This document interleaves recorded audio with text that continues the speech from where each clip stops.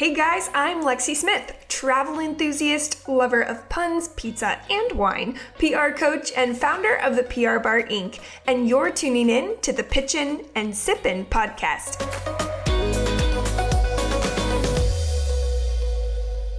Today's newsworthy founder, Gesche Haas, is the founder and CEO of Dreamers and Doers, a private collective that amplifies extraordinary entrepreneurial women through thought leadership, authentic connection, and access. Dreamers and Doers has built a thriving entrepreneurial ecosystem of over 34,000 women globally. Gesche has been featured on Bloomberg TV, CNN Money, The New York Times, Huffington Post, Business Insider, Forbes, Fortune Magazine, Refinery29, Vice, and other major media outlets, and was also a featured speaker at the United Nations 60th session of the Commission on the Status of Women. She is a regular content contributor to NASDAQ, Brett & Co., and 500 Startups. She has also won a multitude of awards, including, but not limited to, Empowered Woman of the Year, Best Remote CEO, and full pause, fresh off the press, since we recorded, Forbes Next 1000 2021, The Upstart Entrepreneurs Redefining the American Dream.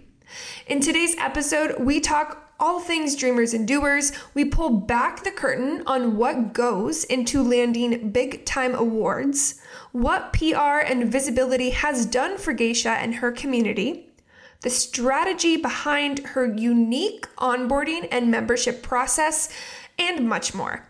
Oh, and she invites everyone over to her house for a mezcal sour. So without further ado, let's get started. I first heard about Dreamers and Doers from a client and friend of mine and immediately submitted an application to join. I then had to exercise patience because, as you guys will learn, Dreamers and Doers has a very specific and selective membership approval process. But spoiler alert, I got in, yay me, and it was the very first onboarding call when I had the privilege to meet Gesche. And within, I don't know, 2 seconds of her speaking, I already knew that I was going to love this woman. Gesche, I am so excited and honored to have you on the show today. Welcome officially. I have so much I want to get into with you, but I always kick things off by asking this question. What is it that you like to do outside of work for fun? I, as a community leader, ironically, really love spending time alone with myself. So if I have 2 young kids, so if I'm not working and if I'm not with my kids, I like being on my own and ideally doing nothing. I feel that I always mess this up. I'm either an introverted extrovert or the opposite of that, where I need me time. I can't always be on, which people are surprised about because I'm in PR. But do you resonate with that at all?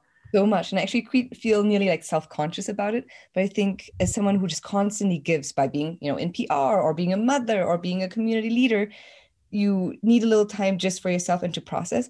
And I find that jobs like that, roles like that, like you attracted to them if you're like a sensitive person and you love other people. So you do need a little bit barrier because otherwise you can't continue giving to others. I've never heard it worded that way, but you are so accurate.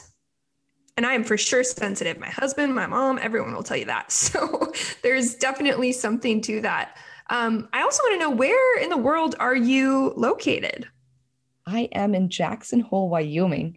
I was in New York for 13 years before, and I moved here pre-COVID 3 years ago because our company is fully remote. But I was born actually in Africa, and I'm half German and half Chinese. The coolest person ever. So cool. Okay, so speaking of the coolest person ever, you're an entrepreneur, investor, mentor, advisor, and the founder and CEO of Dreamers and Doers. You do so many things. But first, I want to rewind time a bit. What came before the inception of Dreamers and Doers? Yes. So I did not know what I wanted to do out of college, and in some ways fell into finance because I was like, oh, if I start out with finance, I'll have other options after. But I worked at a hedge fund for 5 years on the investment side, then worked for a few early stage startups before Dreamers and Doers started by accident out of a personal need. Okay, and so we'll get to that, but first, what is, I keep saying Dreamers and Doers. Let's officially tell people if they don't know what it is, what is it? Yes, Dreamers and Doers is a private collective for extraordinary entrepreneurial women. And what we do is we provide thought leadership opportunities, authentic connection, and access. And one really special part about our secret sauce, which I probably should be blasting out, is our curation. So we highly curate for members that are impressive and values-driven. So the values-driven part is really, really important. That makes Dreamers and Doers it's actually quite hard to curate for that, but it's a huge, huge differentiator, what makes it so special. Yeah, and I'm going to comment on that in a bit. But first, you said there was an accident that happened. Let's hear that accident that brought this about. The happy and very hard accident was after I had a background in finance and startups. Even after those backgrounds, I felt very ill-equipped to start a company from scratch. And I learned it the hard way. So for anyone, being a man or a woman, starting something from scratch is so hard. Like you have so much self-doubt. There's so many things you're doing for the first time. In my case, friends and family could not relate. Like, why did you quit your, full-time job? And what are you even working on? And I just a really big struggle. And I had definitely a few meltdowns. But because of that, I realized how different things were the moment I joined forces with other women who were on similar paths. It was completely life-changing. We were it actually started out with a co-working brunch. And for the first time, we weren't, talking about other people or about talking about what event we were going to, but we were talking about work. We were talking about our doubts. We were tangibly trying to support each other, talking about our work, cheerleading for each other, also calling each other out by underselling ourselves in terms of, we'd always be like, oh, I'm kind of just starting out with this thing. We're like, no, you have to word it differently. You have to own it more. So I just noticed how different things were, and Dreamers and Doers at that time wasn't called that. It was literally just getting brunch. It didn't have a name, but it was this thing that I kept organizing on the side every single weekend. It was my kryptonite. It was the one thing I couldn't stop working on. And while my other business, I actually changed business ideas a few times, and I don't think any of them were bad ideas, but I just couldn't persevere with it as much as I could with Dreamers and Doers. And a year into it, after consistently working on it, it had grown so much that I either had to stop working on it or go full time. And it's funny too, because quite a few people were like, oh, you should work on this. And I'm like, no, it's a community. It's not a business. But then I was put into this position where it was taking up so many resources. I didn't have a choice, and not working on it anymore wasn't an option. So I just had to see what it could grow into. And that's what brought us to where we are today. So when was that? Were you in New York? And what year was this? Yeah, so this was minus 7-8 years from today, 2014, I believe. And it was in New York City. So it definitely helped at that time to have been based there, just having a momentum, having a network. And even today, being based in Jackson, it does benefit me to have such a robust network because I can leverage it to benefit the community. But that's where it started out. But right now we have members all over the world, although biggest hub, over 0.5% of our members are based in New York, but especially with COVID, it's become a lot more distributed. In Ventura, California. Hey, me holding down the fort. Yeah, no, it's incredible. And now I need to insert my personal note because I have joined many communities, both pre-entrepreneurship and now in entrepreneurship. I am still to this day in a variety of different, and genuinely Dreamers and Doers is one of the most inspiring and valuable cohorts I've ever been a part of. And I'm not just saying this to make you smile, but there you go. There, please do smile. I really mean this. And I wouldn't have invited you onto the show if I didn't feel this way. So you told us how it started. What are some of the steps that you've taken to grow it from brunch to now a business? What were you said 7 years. What are the different steps, that have happened along the way? Yes. And I will say the initial parts were quite organic. So initially I didn't have in mind that this would become a business. So very organically just looked what I gravitated towards. And I actually do like quoting Steve Jobs for this, because he said that it's really hard to connect the dots before the fact. It's really straightforward after the fact. So at that time, I wouldn't have, seen this path ahead of me. And it's good to sometimes just not overthink and just see what you gravitate towards and then figure out, the in-between afterwards. But for me, it was just going with what I felt inclined with. And then, so the first step was brunch. The second step was we created a Facebook group to stay in touch. And it was very quiet at the beginning, and it wasn't even intended to be like an active community, but just one step led to another step, led to another step. And then so 1 year in, we had a pretty big Facebook group and brunches every week. And that's when I decided to work full-time on it. Initially, like many other businesses, there was trial and error. And trial and error, I don't think there's formally something that you could do wrong, but in our case, like figuring out what we did not want to do in our case. So we had a CTO who's amazing and still is a member up to this day, but we were building out our own platform. We interviewed with Y Combinator. They flew us out to Palo Alto, and we realized that this wasn't the path we wanted to go, because I dropped everything in my life to work on Dreamers and Doers. And oftentimes when you take venture funding, especially early on, it's growth at all costs. So that's something that we had to go through, especially because that's what everyone talks about, like getting funding and doing all of that. But we had to kind of try on those clothes, those shoes, to figure out that that wasn't right for us. The shoe didn't fit. And with that, we decided to monetize early and to leverage existing technologies that would make us much more lean and wouldn't require outside funding. And in many ways, and I've written about this, but like it's a very unsexy approach, right? You don't read in TechCrunch about a company becoming profitable. You read about them, getting lots of funding and all of that stuff. But in New York, I sometimes be at events and tech events, and obviously mainly Doers, but also lots of like sizing you up, like, oh, how big's your office? How much, how much funding have you taken in? And there's definitely moments I felt self-conscious. And even up to this day, once in a while, I will be like, oh, should we have taken a different path? But generally, it was a very intentional decision, right? Like every path has their pros and cons. So we intentionally decided to not go the venture funded path. And with that, we were able to prove out that there was demand for what we're doing. And so many companies, especially during COVID, but even outside COVID, and lots of female-funded companies have imploded, who took outside funding that were, media darlings. And nothing wrong with press. I love press, obviously. Like we can get to that, but that's obviously a core part of our offering too. But we went that route, and from there, we just like step one after another, we just figured out what our offerings would be. And even up to this day, it's always evolving. It always is. As our membership grows and as our, the times change, we always keep adding to our offerings.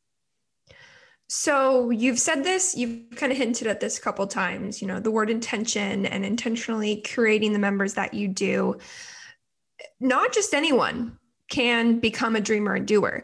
You have a very specific time constricted, for lack of a better word, enrollment period and process. So first, can you just tell everyone a little bit more about that process? Yes, we only accept members once a quarter. And the reason we do that is so that we can make sure it's a really game-changing experience, because it's such a high-touch community. And we want to make sure that we can welcome members, that they feel welcomed, and that we can deliver certain offers to them right when they join. So that's why it's only once a quarter, quality over quantity. And members have to apply, and they get reviewed by a membership committee. And it's easy because it's just 2 factors, but it's hard because it can manifest in many different ways. So they need to be able to contribute to the community, and they need to want to contribute. So it's usually not a fit for someone who is maybe doesn't have any work experience at all, just because it's harder to contribute. And yeah, that's kind of part of our offering, that, that it's other badass women that have achieved something really impressive in their life. And so you guys, in the beginning, I said I had to exercise patience, because I think I like applied right after they had just let in their last cohort. So I had to wait like a whole quarter. I remember sending Hannah, who's in charge of membership, very polite email, like, hi, I'm just curious, when's the date? And, just had to put on my patience pants. But I think the onboarding experience really was one of the most phenomenal ones I've ever been through. So A, kudos. B, I'm curious, do you have any tips for those listening who wish to execute a similar strategy? And similar strategy by really intentional, time-specific, we'll call it launches or openings or enrollment?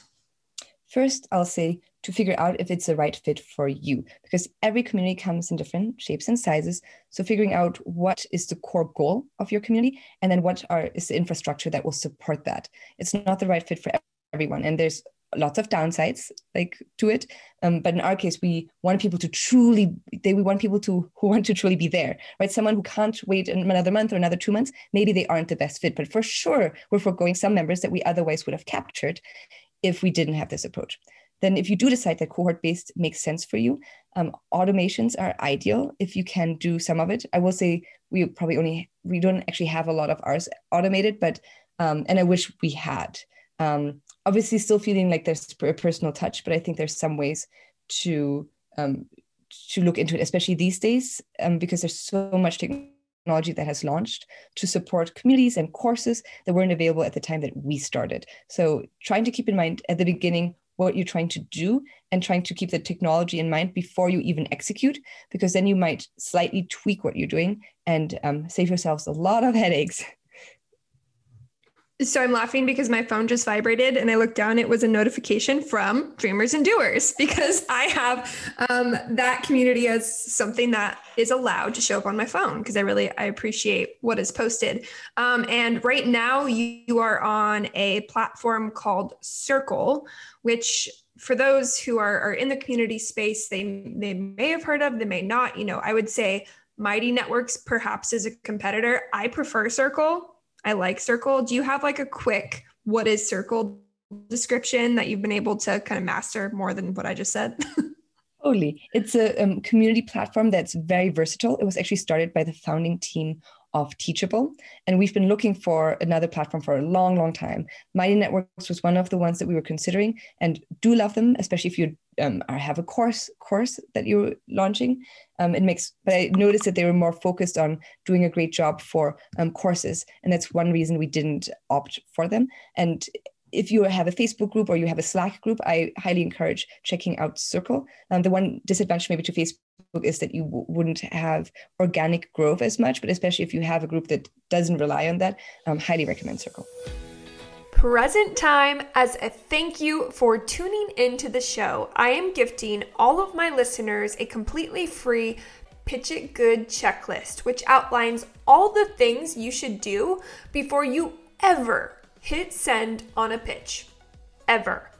To snag it, all you have to do is visit my website. We'll also put this link in the show notes at theprbarinc.com/pitchitgood.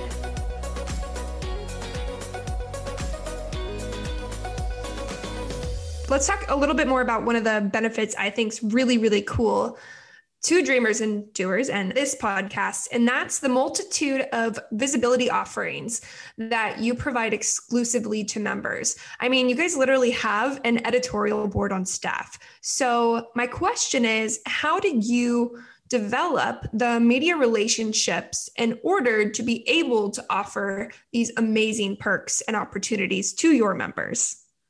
I will say that it is quite hard to do. And I'm sure that's why you have a fantastic business, because these people get reached out to all the time. And even for my case, now that we publish so much on our members, I get outreach all the time from non-members wanting to get featured. So it is in high demand, and it is a relationship that takes a lot of finesse, because there's so much outreach to these individuals, right? So for us, it was taking a step back and first seeing what publications even cover the topics that we want to cover and in the format that we want to cover it. So to give a specific example, we love mentioning and featuring multiple members in one piece. And not every publication will do that, or they'll do it and they want to include images. So that's a really great way to weed out and be more focused. And then reaching out, I will say there are some publications we've tried to reach out a lot and it's never worked out. And others, we have an initial conversation and it's such a great fit. So it's a little bit like pitching an investor, where it's a numbers game. It's about being thoughtful. It's about reaching out and also being creative.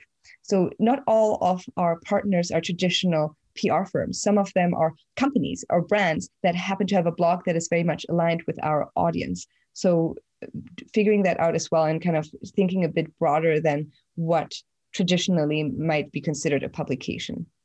So visibility is, you have like these three main pillars of the benefits of being a dreamer and doer. So I guess real quick, what are the other two?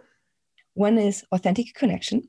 And I'll briefly mention, because we find that the professional side is so supercharged when you emphasize the personal side, right? Like if I know why you're working on the company that you're working or what else is going on, I'm much more likely to drop everything and help you on a professional level if I have that connection with you. So authentic connection, super important. We don't want giving to be transactional. And the last part is access, which is just a catch-all. So the team will have relationships maybe to advisors, mentors, or we'll provide access to each other, events with thought leaders.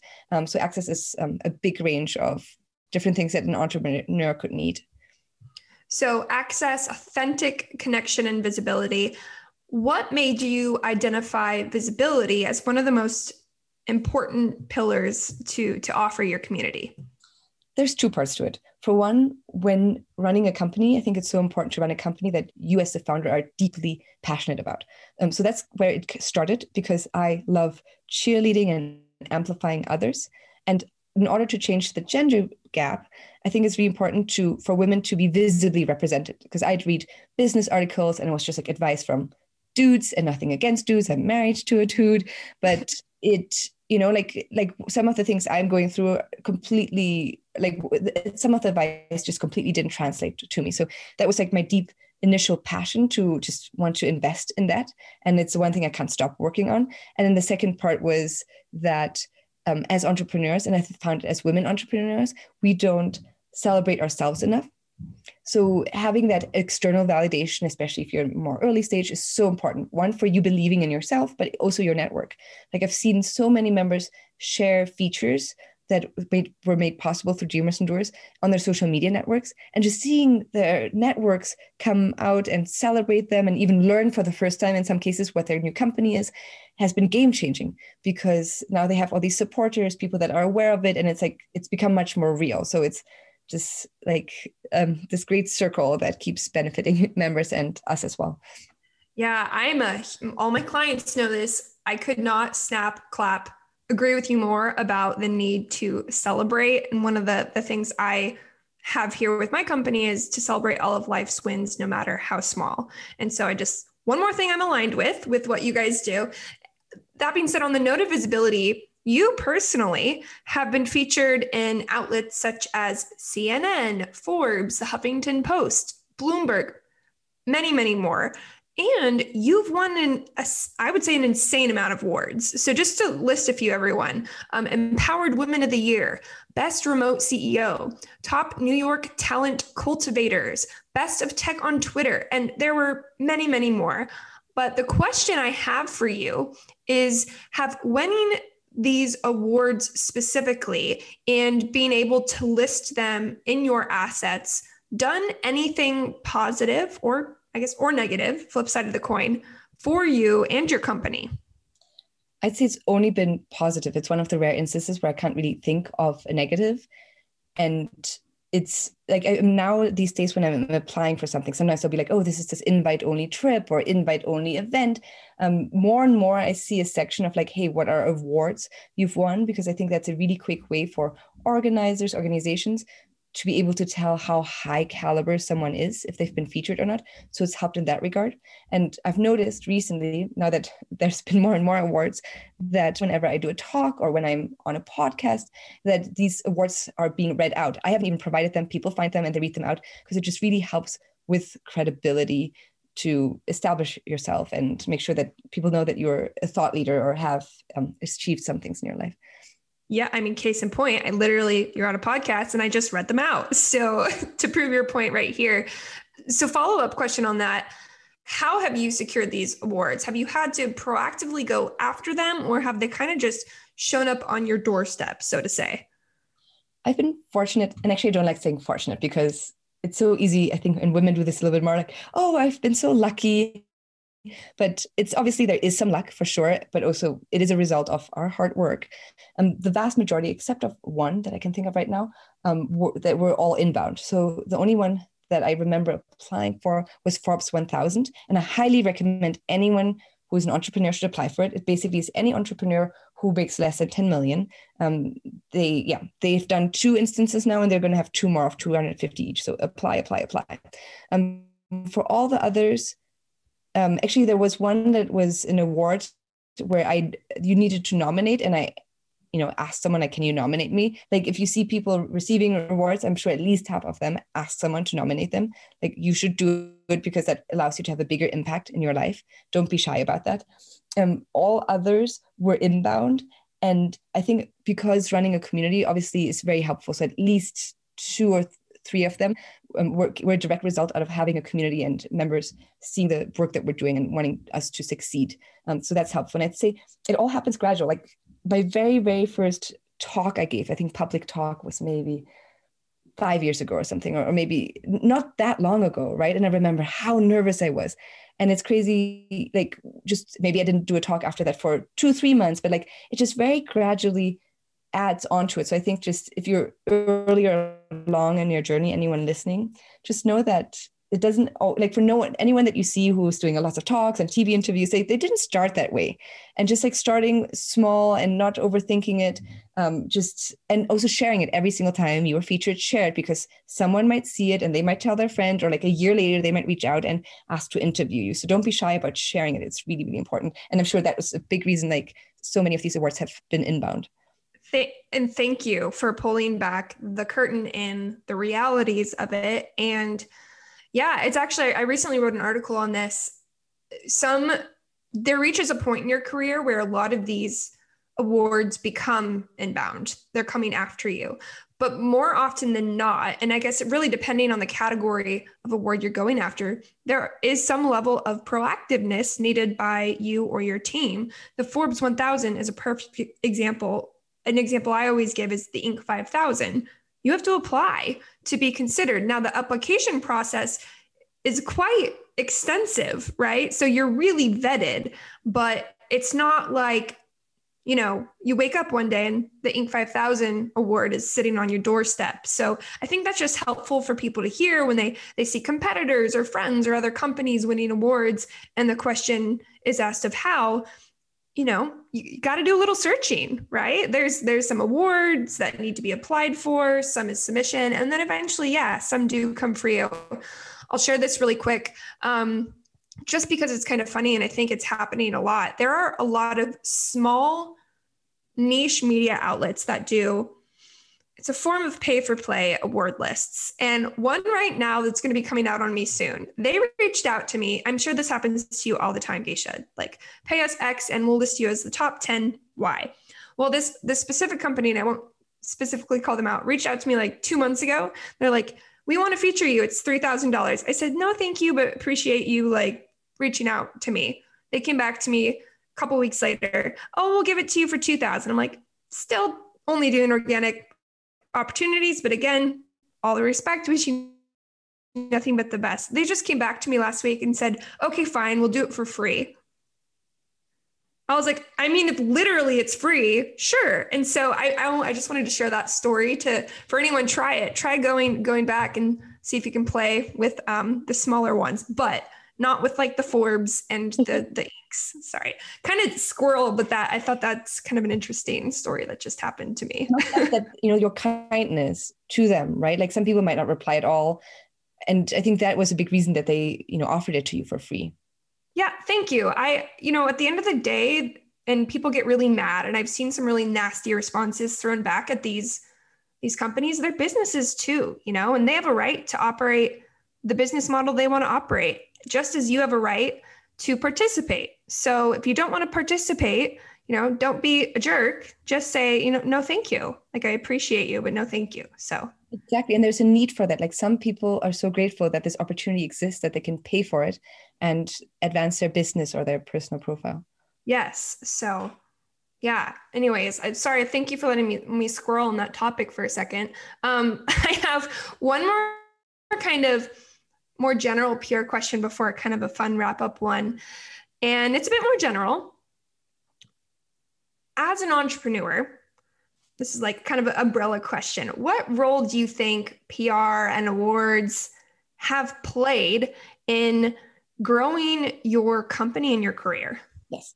So I like saying about PR and social media, it can be tricky because it can easily become a vanity metric, right? So it's all about being strategic. And I'm sure like you advise your clients, I'm sure so well on this, because what's the goal with it? Because it can very easily be a huge time suck, resource suck, and not achieve the results and be a huge opportunity cost that might actually lead to you not succeeding.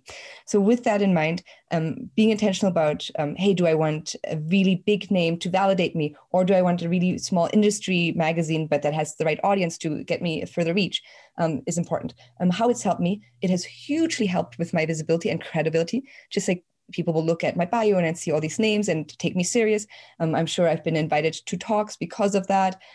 It's kind of funny because I don't think, I'm just hustling every day at home, half of the time in my PJs. So it's so funny that sometimes, people are like nearly intimidated by it. I'm like, oh, I'm like the least intimidating person. But it really helps with that credibility, and it opens doors and has people honestly like engage with you with more respect and respect your time more. And even like it can be easy to spend too much time on it. So I say no a lot to opportunities. So just knowing when to say yes and when to say no is equally important, because a no means you're able to say yes to something else instead. Yes, bold, underline, italic, could not agree more. Sometimes saying yes can cost you more than saying no. That goes for clients, for press, for life, right? So I think that's really, really great advice. We've talked a lot about all things pitchin'. Now I have to ask, what can we find you sipping? So what is your favorite beverage, either non-alcoholic or alcoholic? I'll pick alcoholic because I had back-to-back pregnancies. So I'm like, okay, like now that I can drink again, finally, I'm going to pick the adult beverage. It is mezcal sour. Mezcal sour. Okay, I know mezcal. What's the sour part? You add lemon juice and egg white in it and a little bit of syrup, and you shake it up. And it's fun. You can easily do it at home. And it just feels like you're at a specialty cocktail bar. Never in my life had it. Again, I've said this before. My routine listeners are like, look, you always say this. I am consistently floored by people's drinks that they bring up on this show and me not having had them, and just the diversity. I think when I first started asking this question, I thought everyone would be like wine, beer, or like have the same mojito. It's always been different. So I think it's super, super fun to hear that as well. Mezcal sour. I like to give this opportunity to, I know we're COVID, but the hospitality and restaurant industry has been hit hard. Any local Wyoming kind of watering holes you'd like to give a shout out to? Maybe they have a great mezcal sour, or maybe not. It's so funny because we're in Jackson and a lot of people can drive here and it's by the national parks. They've actually been killing it. Like we can't get takeout because the restaurants won't do takeout because it's so busy, because everyone everyone's just here. So mezcal sour said our place. Please, yes, I love it. That's great. That's so true. I went to Yosemite for anywhere that's like outdoor has done well in the communities that surround that. So last question before I let you get going. I want to point people to where they can learn more about you, Dreamers and Doers, and get more information. So where would you like them to head? For Dreamers and Doers, it's our website, which is dreamersdoers.com. So that's just those two words, dreamersdoers.com. And we have all the information there. Highly recommend signing up for our newsletter if membership isn't a fit right now or you don't want to apply immediately. We've gotten so many rave reviews about it. It's a free resource that comes out once a month. About me, on any social media platform, I'm very honest on Instagram if you want to just have lots of real talk. But otherwise, LinkedIn is perfect. And I look forward to connecting with anyone who wants to learn more. And I have to call one more thing out just because listeners can't see this. We're on Zoom right now recording this, and her Zoom handle says Dreamy Human, and it's my favorite Zoom handle I've ever seen. So we'll link all the Gesche's personal kind of social networks and Dreamers and Doers. I'm such a fan of you, of what you've created, every single woman I've already connected with the community. I just want to say big time thank you for coming on the show today. And this is just the beginning of our relationship. So cheers to that. Cheers to that. Thank you so much. So honored to be here and loved your questions and the entire conversation. Thank you. Hey guys, if you are enjoying the Pitchin' and Sippin' podcast, please do me a huge favor and leave a review wherever you are listening.